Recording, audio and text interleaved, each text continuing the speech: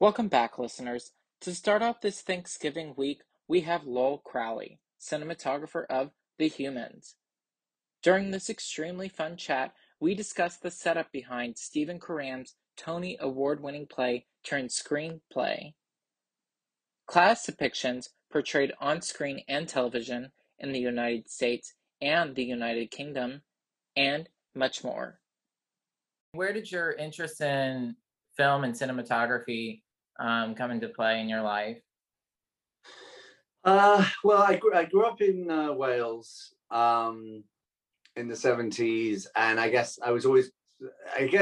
in short, it was an evolution from art to photography, and then photography to moving image, and then I went to university and I studied a course called media production, which was essentially like they had 16 mil filmmaking, and they could process 16 mil in house, and so we all ended up making graduation films on film, and I think I went into the course wanting to be a director because I didn't know.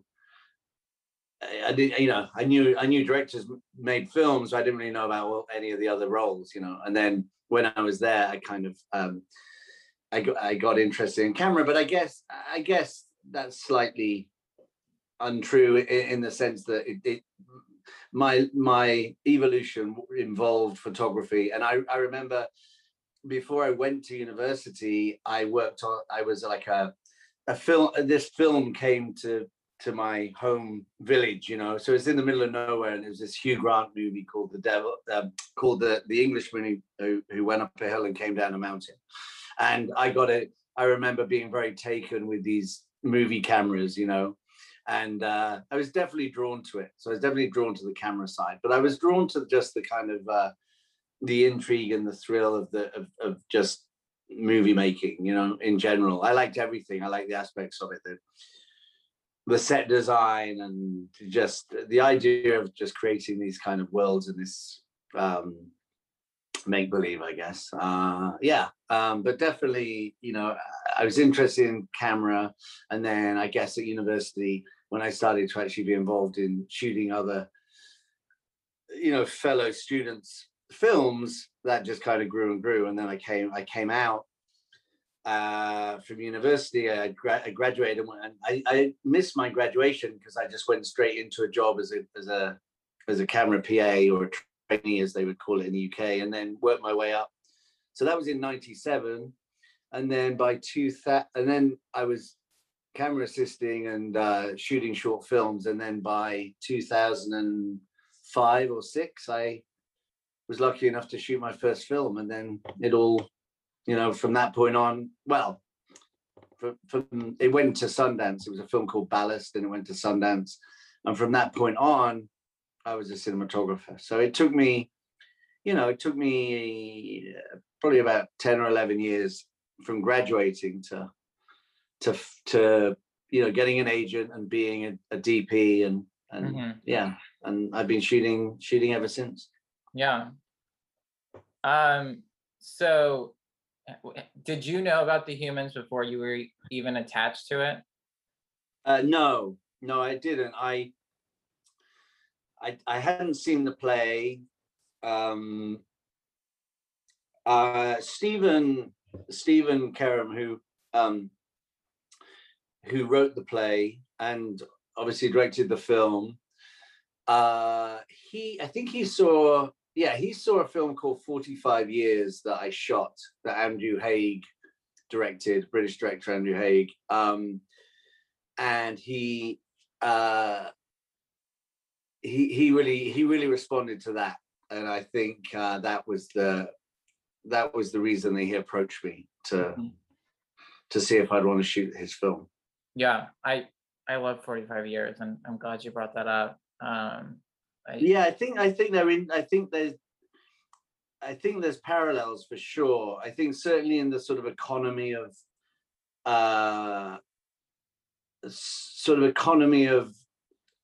the way they're shot, and letting things play out and not being afraid. Both films they're not overcovered in terms of the number of shots for each scene, and they're quite bold in letting the performances just exist and letting the scenes unfold in single moments and single shots. And Mhm. I think they definitely both lean into that. Got it.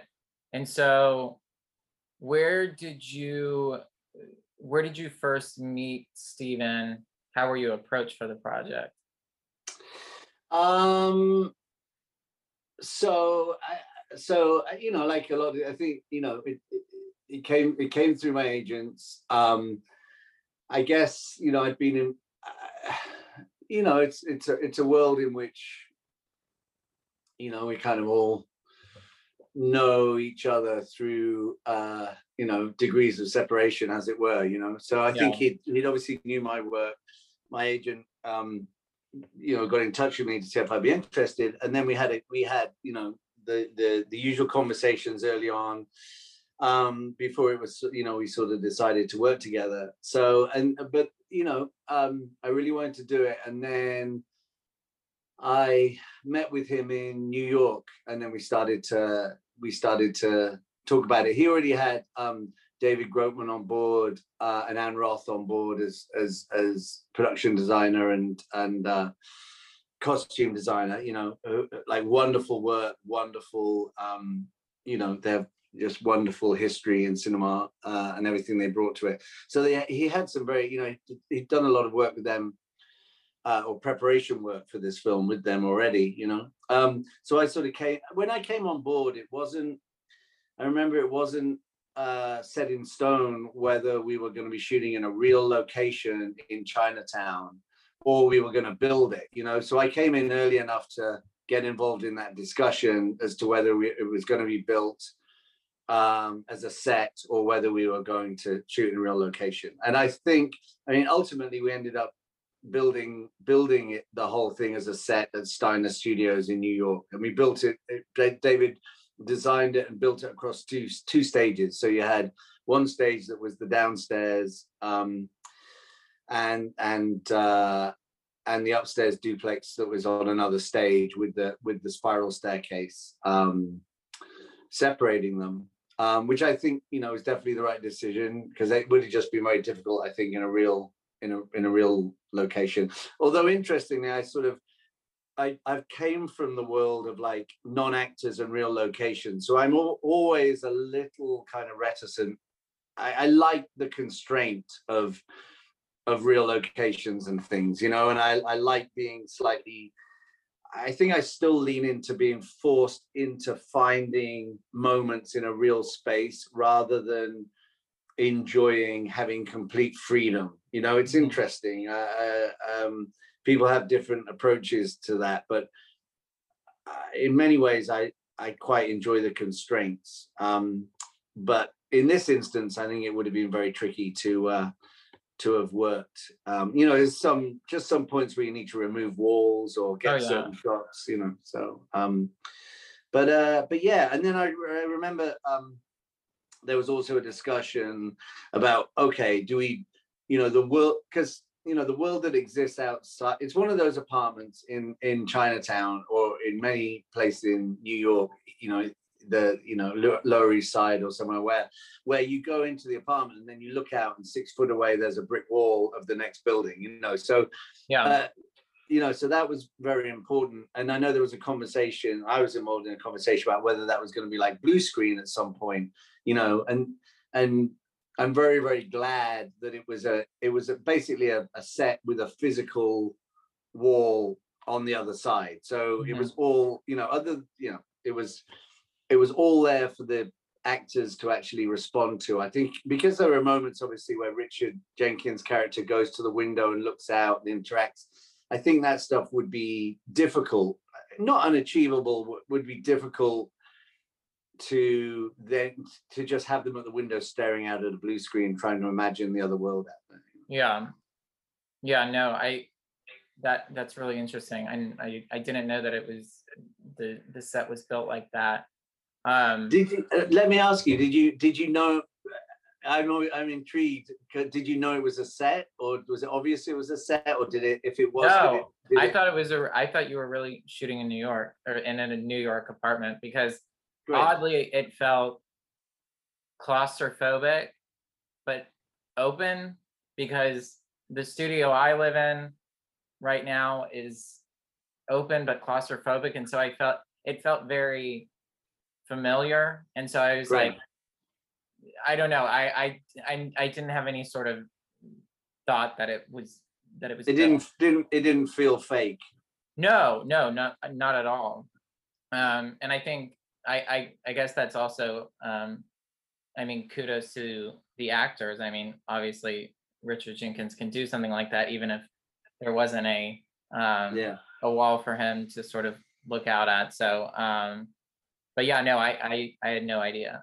I mean, David's production design was so good. I mean, like all the details, all the kind of like the textures on the walls and all that stuff there was never any doubt that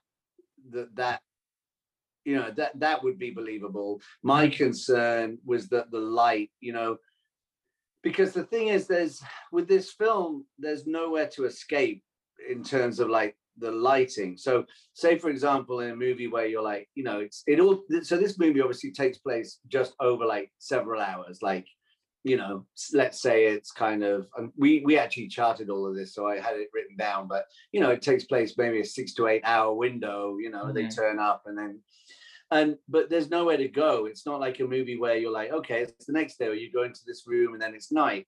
You're basically always interrogating the windows. So whenever you come back, we had to incrementally change the light as we went, you know, which is obviously one thing. If you were in a real location, would be very difficult because, you know, you as the sun starts to set, how do you shoot a scene again and again whilst maintaining the light? So that's one of the huge advantages to being on a set. But I remember we had a great board op, Ray Roy, who basically had to program all of these lights so that I could say to him, okay, 6:30 p.m. and he would press a button and everything would shift to 6:30 p.m. You know, our what we had established. And then I would say like 6:40 and it would incrementally change. And then gradually it would go from day through to night, and it would have this sort of blue to purpley, and then the other lights in the other apartments had to then come up. So, you know, it's like you were always looking at the windows, so you had to get that right. I mean, that was a kind of fascinating technical and sort of artistic challenge, creative challenge.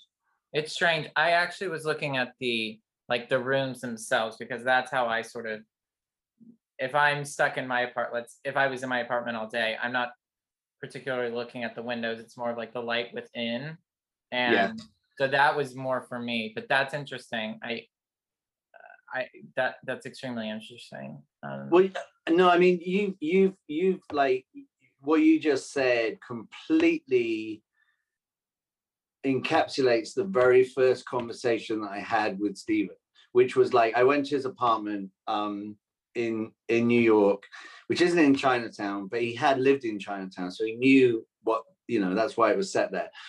And one of the things he was really fascinated with was the way that the daylight bounced off other buildings and then came in and created all these like specular kind of will-o'-the-wisp, like uncanny little moments of light bouncing around, which we were, you know, there's one point where Jane's character really kind of like interrogates that and really looks at it, and she responds to it on the wall, you know. And I think, you know, in hindsight, I wish we'd kind of gone, I wish I'd, not that we'd gone further with it, I wish I'd done a better, I was trying to kind of like recreate that, but I realized it's an incredibly difficult thing to try to recreate, you know, because it's a very specific thing, taking daylight, sunshine, hitting a wall, hitting a glass building, like maybe half, you know, quarter of a mile or like 2 blocks away, that then pierces through and bounces off this. And it's an incredibly delicate and nuanced thing. And trying to recreate it was a challenge, you know. But that was like, Steven just gave me all of these. There were 2 things he gave me. One was all of these pictures that he'd taken of like how the light changed in his apartment. And the second thing was all of these like light wells. So he would go to, like, the very first thing we did was we went to these light wells, these spaces between apartment buildings that were maybe like 8 foot apart, and then sort of examine them, because that's what he wanted that's what he wanted the light, how he wanted the light to behave within the apartment. So Got it. And so in the opening shot, are you, and I mean, I know you did different apartment complexes as the sort of opening shot. Was the intention that they are looking outward at the street? Or, I mean, I know they're looking at a courtyard at some point, but are they yeah, looking at the outside of New York or at the inside of an apartment complex? the inside of an apartment complex. So it's like so the beginning of the film with the opening credits, where you're sort of doing these spirals looking up, and obviously it's a sort of amalgam or a sort of montage of all these different light wells that are just quite pleasing in terms of geometric shapes and things. Yeah. But ultimately, by the end of the opening sequence or the opening credits, you're being sucked down into a specific window that you see Richard at. And then for the rest of it, you're just, because I mean, the script is so wonderful, but they make these great references where Beanie Feldstein's character is like going, oh, well, we'll take a walk in the courtyard. And it's just like nothing. It's like, it's kind of very sweet and heartbreaking in the same way that 45 Years is. Like, it touches on such a the most heartbreaking kind of like comments that humans make, or investment in things that then your family then sort of kind of cruelly undermine or make fun of, and it's so, but so she says, we'll take a walk in the courtyard or whatever, but it's just like where they put the trash. It's like there's nothing there. It's just like a light well of like 8 foot by 20 foot, and they make fun of her for suggesting that, so it's, that's basically what the space is outside the window is. And also it's this feeling that almost like a Gustave Doré etching, that they're kind of existing in the bottom of this light. So the light is trying to penetrate down, but they're all at the bottom of this kind of like, they're trapped almost like these, like insects in a jar. Oh God. And Richard is kind of like desperately trying to look up at certain points, but he never gets to see the sky. All he sees is just the wall, the brick, he's closed in, so that was the aim. And that was what's so good about the film, was that you could play into this stuff and lean into this stuff all the time. So it's like they're not imprisoned, but they are, they're imprisoned by themselves, by their own dynamic. They try to get some fresh air, but 8 foot away, there's a brick wall that just extends up as far as the eye can see. No, I thought the way that, and I don't mean this by any insult, but it was like there were so many moments where I felt truly uncomfortable, but then like actually like very comfortable, like when you were sitting at the table sort of with the family, that felt very familiar and traditional.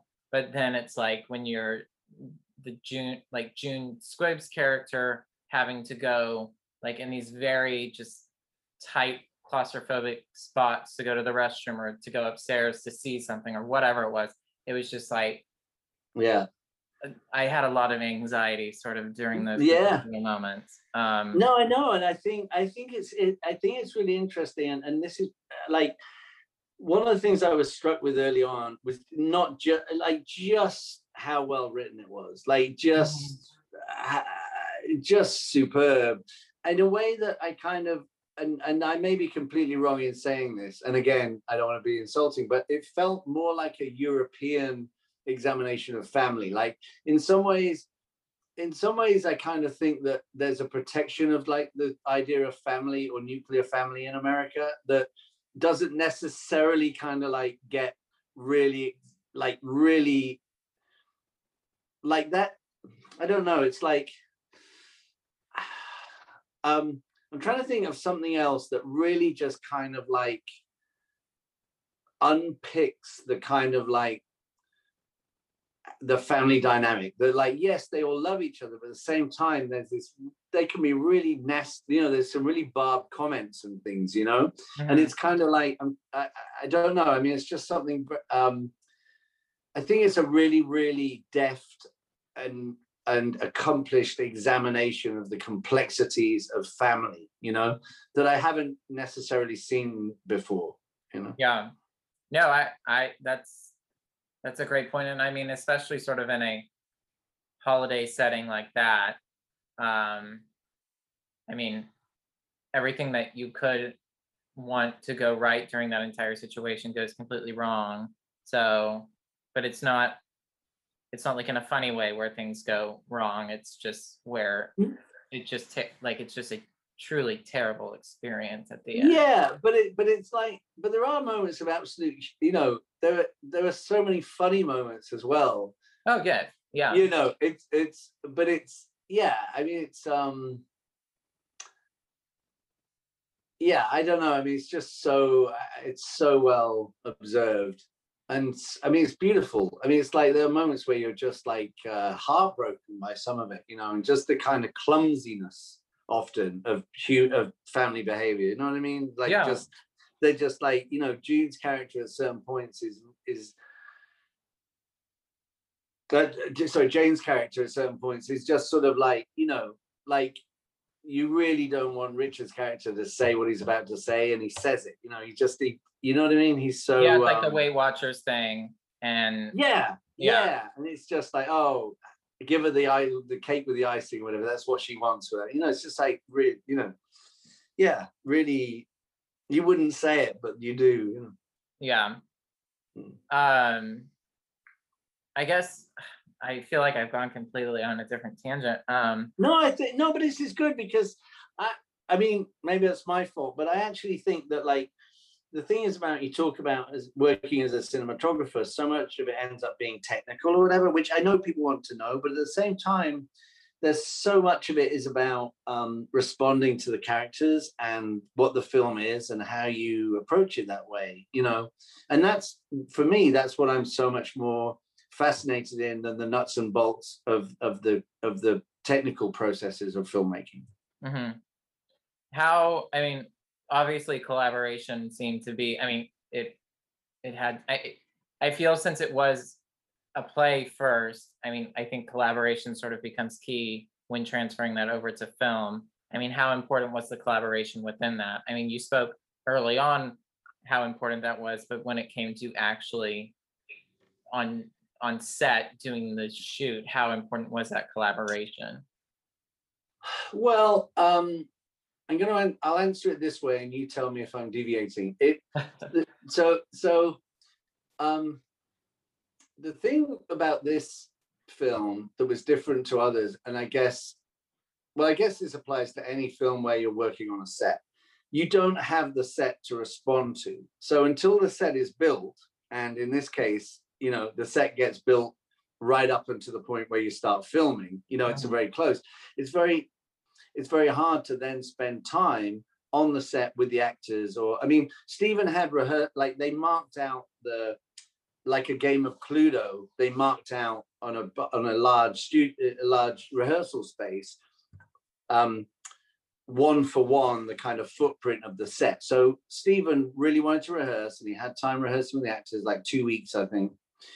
And they could see almost like, you know, you remember the Lars von Trier movie, Dogville? Yeah. So it was basically like that. So there's the staircase, you go down. So he, you know, but for me, I didn't have a physical space to be able to say, okay, well, this shot and this shot and this shot, you know, because the set's still being built.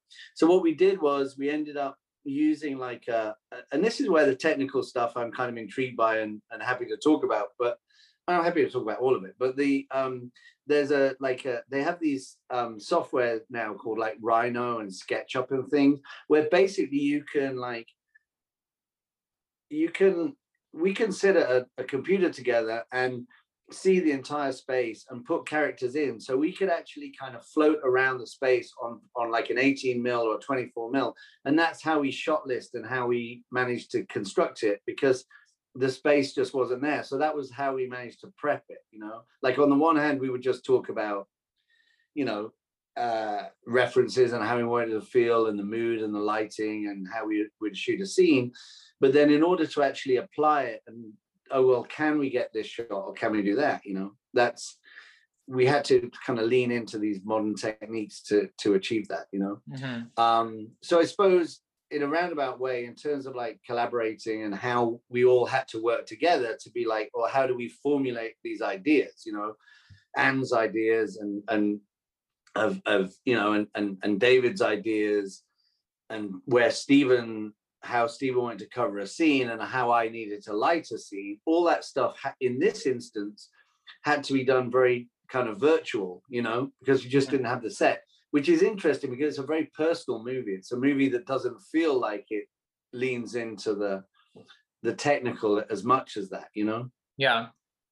Yeah, that's interesting. Like we just didn't have the space to exist in. So it was like, you know, and then we would have been pushed into a situation of being like, okay, we've got to shoot. All right, how do we do it? You know, so and I should preface that by saying that this is a rare instance where the entire movie was shot listed. Like what we did was we shot listed everything weeks before, and then we applied that shot list to this to these computer programs to work out how we would do it, you know. And then what actually ended up happening when we shot the movie was that Stephen ended up deviating, he deviated away from coverage. So the more we shot, and if this was his first film, so I guess in a sense, we sort of played it safe and had more shots to cover a scene. But the more that as we progressed through the film, he realized he wanted to be bolder and bolder in the coverage and have less and less coverage. Does that make sense? So it's like, he would just like, in this one, it was a rare instance, and I should bring Nick into this as well, Nick Hoy, the editor. This film was, in terms of collaboration, this was a rare instance where me and Stephen would go to the edit together and watch what we'd done and watch it with Nick, and then use that to learn how we shoot the next scene. That doesn't often happen. Like I'm either kept out of the edit for good reason, because it's just like too many voices, or the edit will happen afterwards, or the edit is a very close collaboration between the director and the editor. It's unusual for a director and a DP and an editor to go in on a nightly basis and go, okay, how are we doing? Are we doing this right? Is this coming across? What can we learn? How do we then go the next day and do it? And that was unusual for me, and I really appreciated it. It was a really interesting and informative exercise to make sure we remained on the right track. And it helped you? Yeah, it did, 100%. Yeah, it really did, because it's like, you know, like Stephen. Okay, so imagine that like Stephen went to the edit one night, and then comes in and goes, oh, I really want to shoot less coverage. I think we're over covering a scene. We should just be doing it in one or two shots.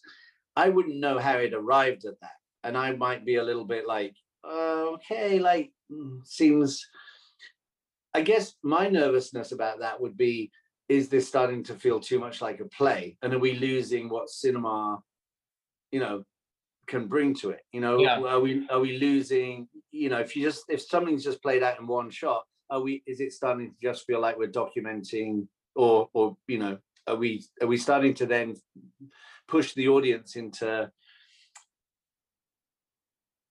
you know what I'm saying? Like, are we the whole advantage, as it were, of cinema, or not advantage, but what cinema can do is obviously direct the gaze in the way that a play can't, right?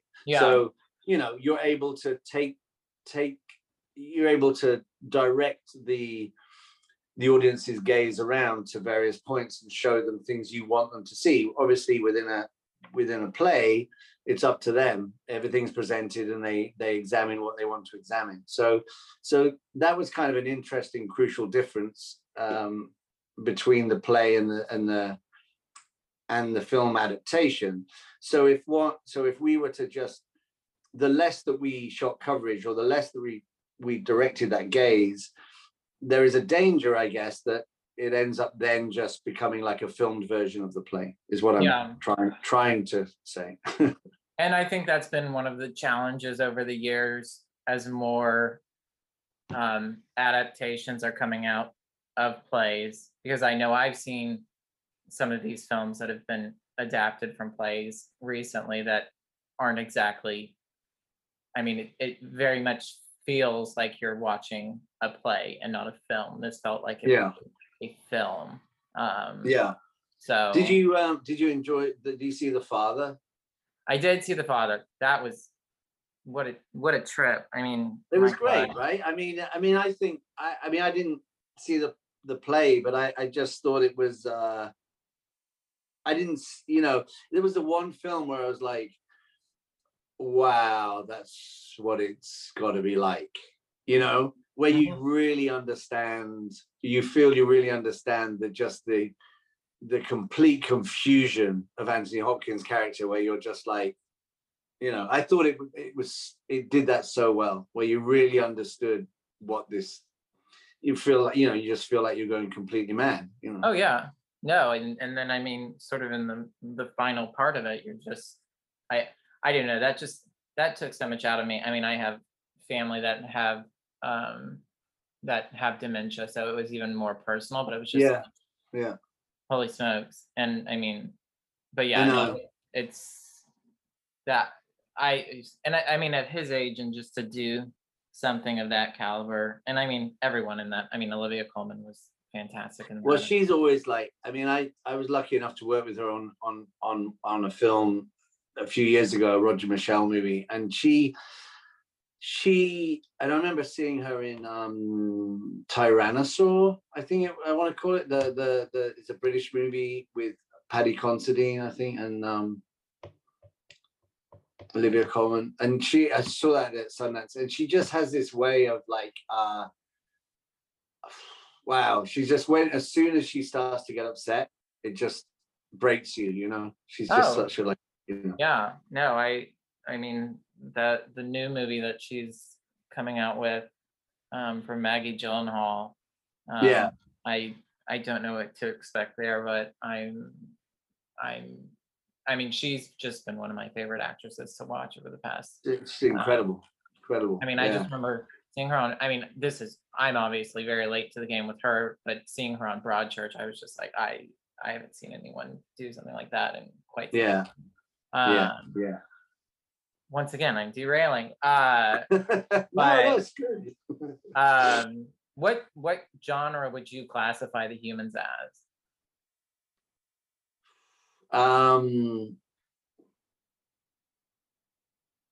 Well, I don't know. I mean, it's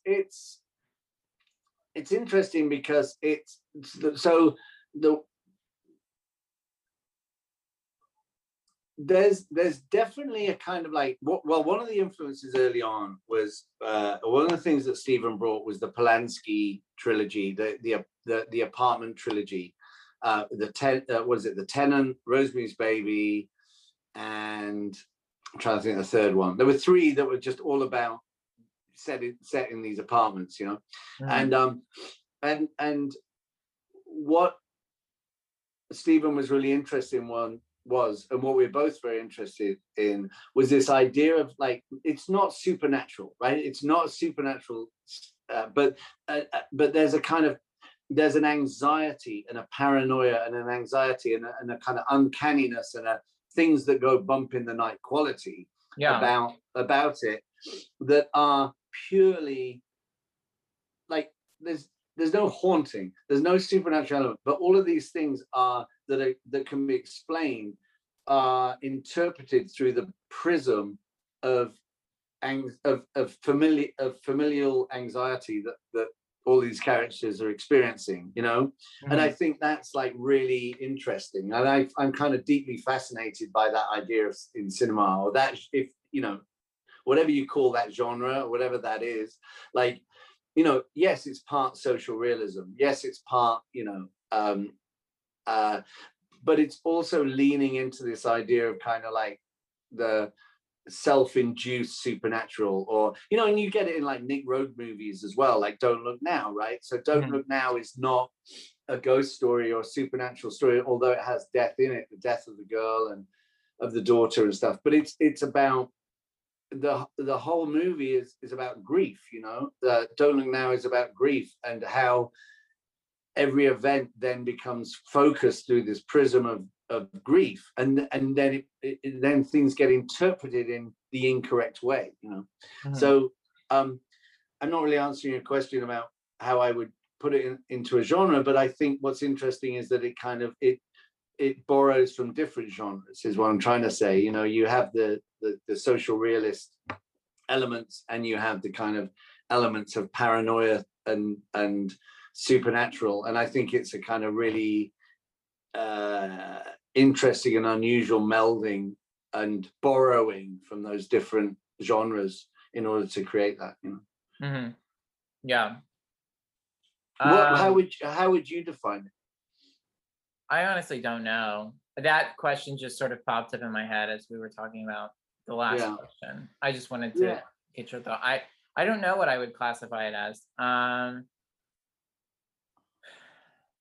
maybe that's a good, I mean, maybe that's a good thing. I feel like there are just so many things that are bending sort of what the typical genre is. So and I think I appreciate that. I mean, I suppose when I said earlier, which I didn't articulate terribly well, but like there is a tradition in, you know, because I grew up in the UK and have worked predominantly so far in the UK. Like there is a tradition of like 45 years, you know, there's a tradition of social realism, right? That came from like the kitchen sink dramas of the 60s through to like modern filmmakers like Andrea Arnold, and, you know, that are quite sort of, that are an examination of class a lot of the time, you know.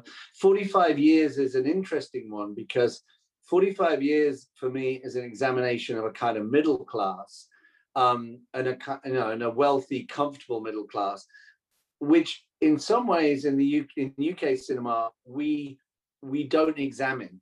Like we examine like the working classes, you know, and we like with Andrea Arnold's movies, or, you know, yet somehow like in France and other European countries, they're unapologetic about examining the middle classes, you know, whereas in the UK or in British cinema often they get lampooned, you know. So if they get so if it's like a Mike Leigh film, or, you know, like Ken Loach will be a celebration of the working classes or an examination of the working classes, you know. So I think what I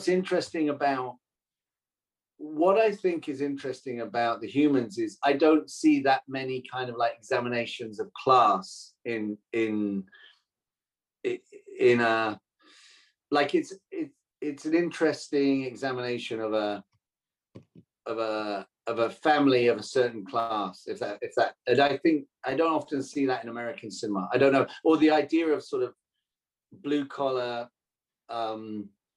being examined in that way. I don't know if that makes sense, but no, I think that was my next question, sort of like, what if the UK isn't doing that, is the US doing that? In turn, are you seeing that in American cinema more? And I think you're saying you don't see that, and I would probably agree with you there. I think traditionally you didn't. I think maybe increasingly over the last sort of 10, 15 years, maybe 20 years, like in American cinema, you're seeing more within the independent, so that sort of examination of class has become more obvious, I suppose, in its examination. But I think there's, you know, it's interesting because in the UK we're very conscious of class, whereas that doesn't necessarily translate or exist in the same way in America per se, you know. Like but, you know, it's interesting because I was thinking about this a little while ago. You take a movie like Trains, Planes and Automobiles, right, where you just go, okay, well, that's just a John Candy, Steve Martin movie. It's actually a really interesting examination of class. Like, he just doesn't want to share the taxi with the shower curtain salesman, you know. Like they have these whole, like, they exist in completely different spheres, class, you know, different classes, but they're pushed together, you know. So there are films that have existed in the 80s and 90s, but they just don't seem as obvious to me as an examination of class. Does that make sense? Yeah, no, and now now I'm about to go on a spiral in terms of all of the films I saw the new James Bond last night, and now I just want to go through that and just think about all the different elements of class there. Right, Um, right. because I mean, think there obviously that, were. I mean, it's not upfront about it, but it is there. well, it's no, it is, and it's also like I went to see it the other week, and I was really irritated by being British and living in the US. Like, you know, points where like they pull open with Q is David Wishaw, Ben Wishaw's Ben character. Whishaw, yeah. And then he like opens a drawer, and there's like a teapot and tea, like, oh, because we have to have the tea. And I was like, oh my god, it's like everybody thinks we're either like that or like Wallace and Gromit, like this kind of like. I was so annoyed at the kind of like, you know, like it's so stupid. You're falling into sort of the British trope or the British it's like, so I was so in like, it's like, oh my god, really, like that's how we're still you know, like, oh, we have one tea drawer dedicated to tea because that's how the world sees us, or whatever, you know. I don't know, it's just like, you know, it's like so silly, and you know, but I mean, you kind of probably have that same thing with Americans. If you were to look at America from sort of the, I don't know, the British eye set, because when I actually studied abroad in the UK for 6 months during college, and I mean my perception of it blew sort of completely out of the window, and everything that was preconceived just like was gone within hours of landing. Sure. But no, I mean, I would be curious, and this is a completely different conversation, but I mean, just like what the thought of Americans would be like from the UK sort of mindset. But well, I think it's just like it's like all these things. It's an incredibly reductive, stereotype version of it, you know. Yeah. Like, it would just be, you know, like in the same way you'd think that you get off a plane in England, everyone's waving flags and wants to meet the Queen, or, you know, having a cup of tea or whatever. You know, it's like, it's, you know, it's like far more nuanced than that, you know. So it's yeah. So I don't know. It's just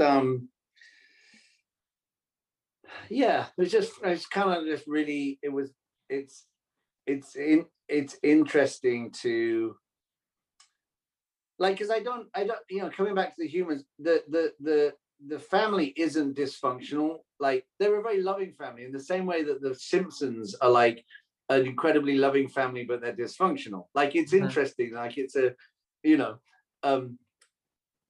they function, but there's so much complexity and cruelty and thoughtlessness. I suppose a lot of the time it's thoughtlessness, isn't it? It's kind of like, you know, you'd imagine that the people that you're closest to, you would respect the most, but in some ways you say the things you would never dream of saying to anybody else, to your family, which is kind of an interesting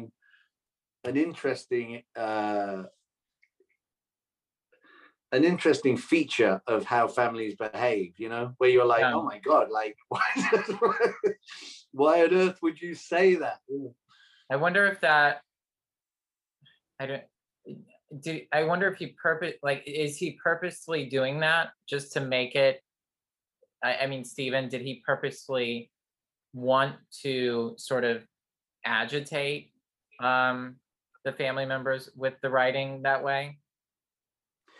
I think, I mean, it'd be a question for Stephen, but I think, you know, he comes from, if he doesn't come, I mean, the family come from Scranton. I think he may come from Scranton. He certainly comes from Pennsylvania. So a lot of that stuff is very personal, I think, to him. He's drawing on, you know, which I think is why it is so successful as a piece of writing and direction, because he knows it. Like, he just knows it inside out, you know.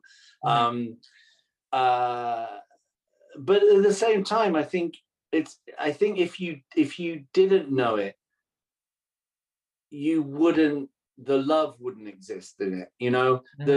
You would miss it. It would become this caustic, it would become almost like a Mike Leigh version of it, you know, where it would become this kind of like satire.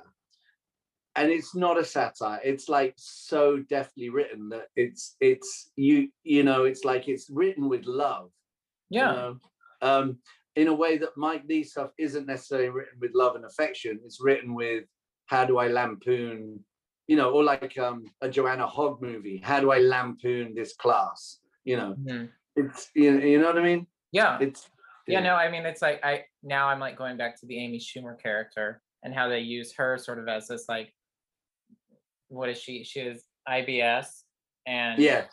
and just like, there are just like odd moments that, of course, you're laughing at it, but at the same time, it's like, oh my God, she has IBS. And it's just like, and it's real. Like, it's real and it's funny at times, but then also just like, oh dear God, like I feel horrible for you right now.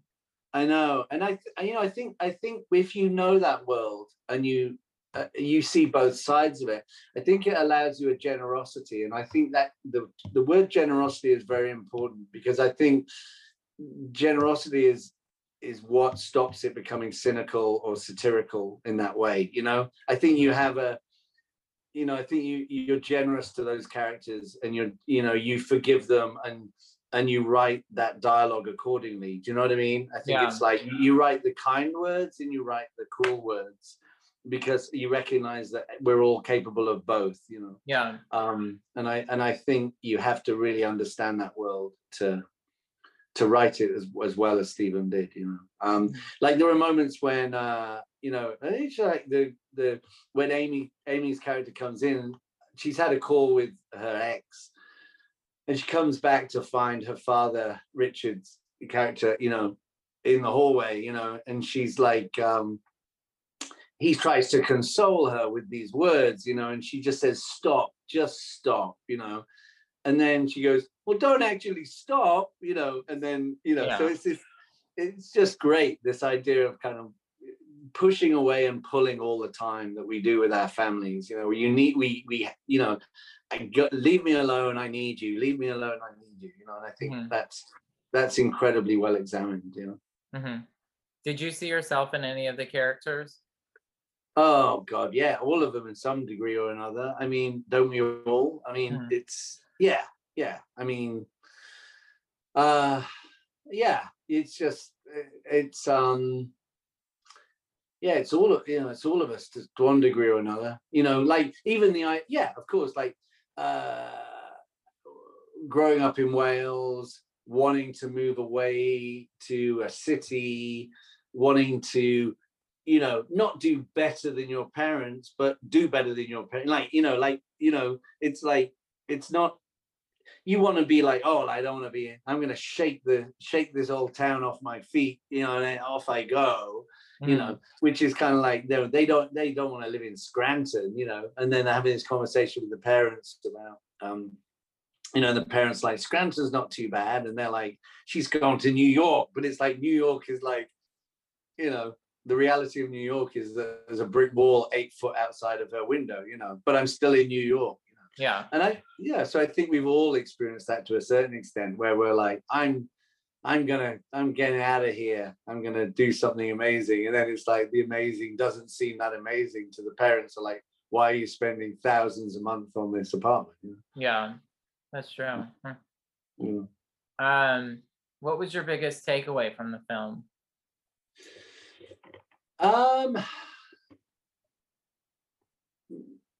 My biggest takeaway, it's an interesting question. I mean, I could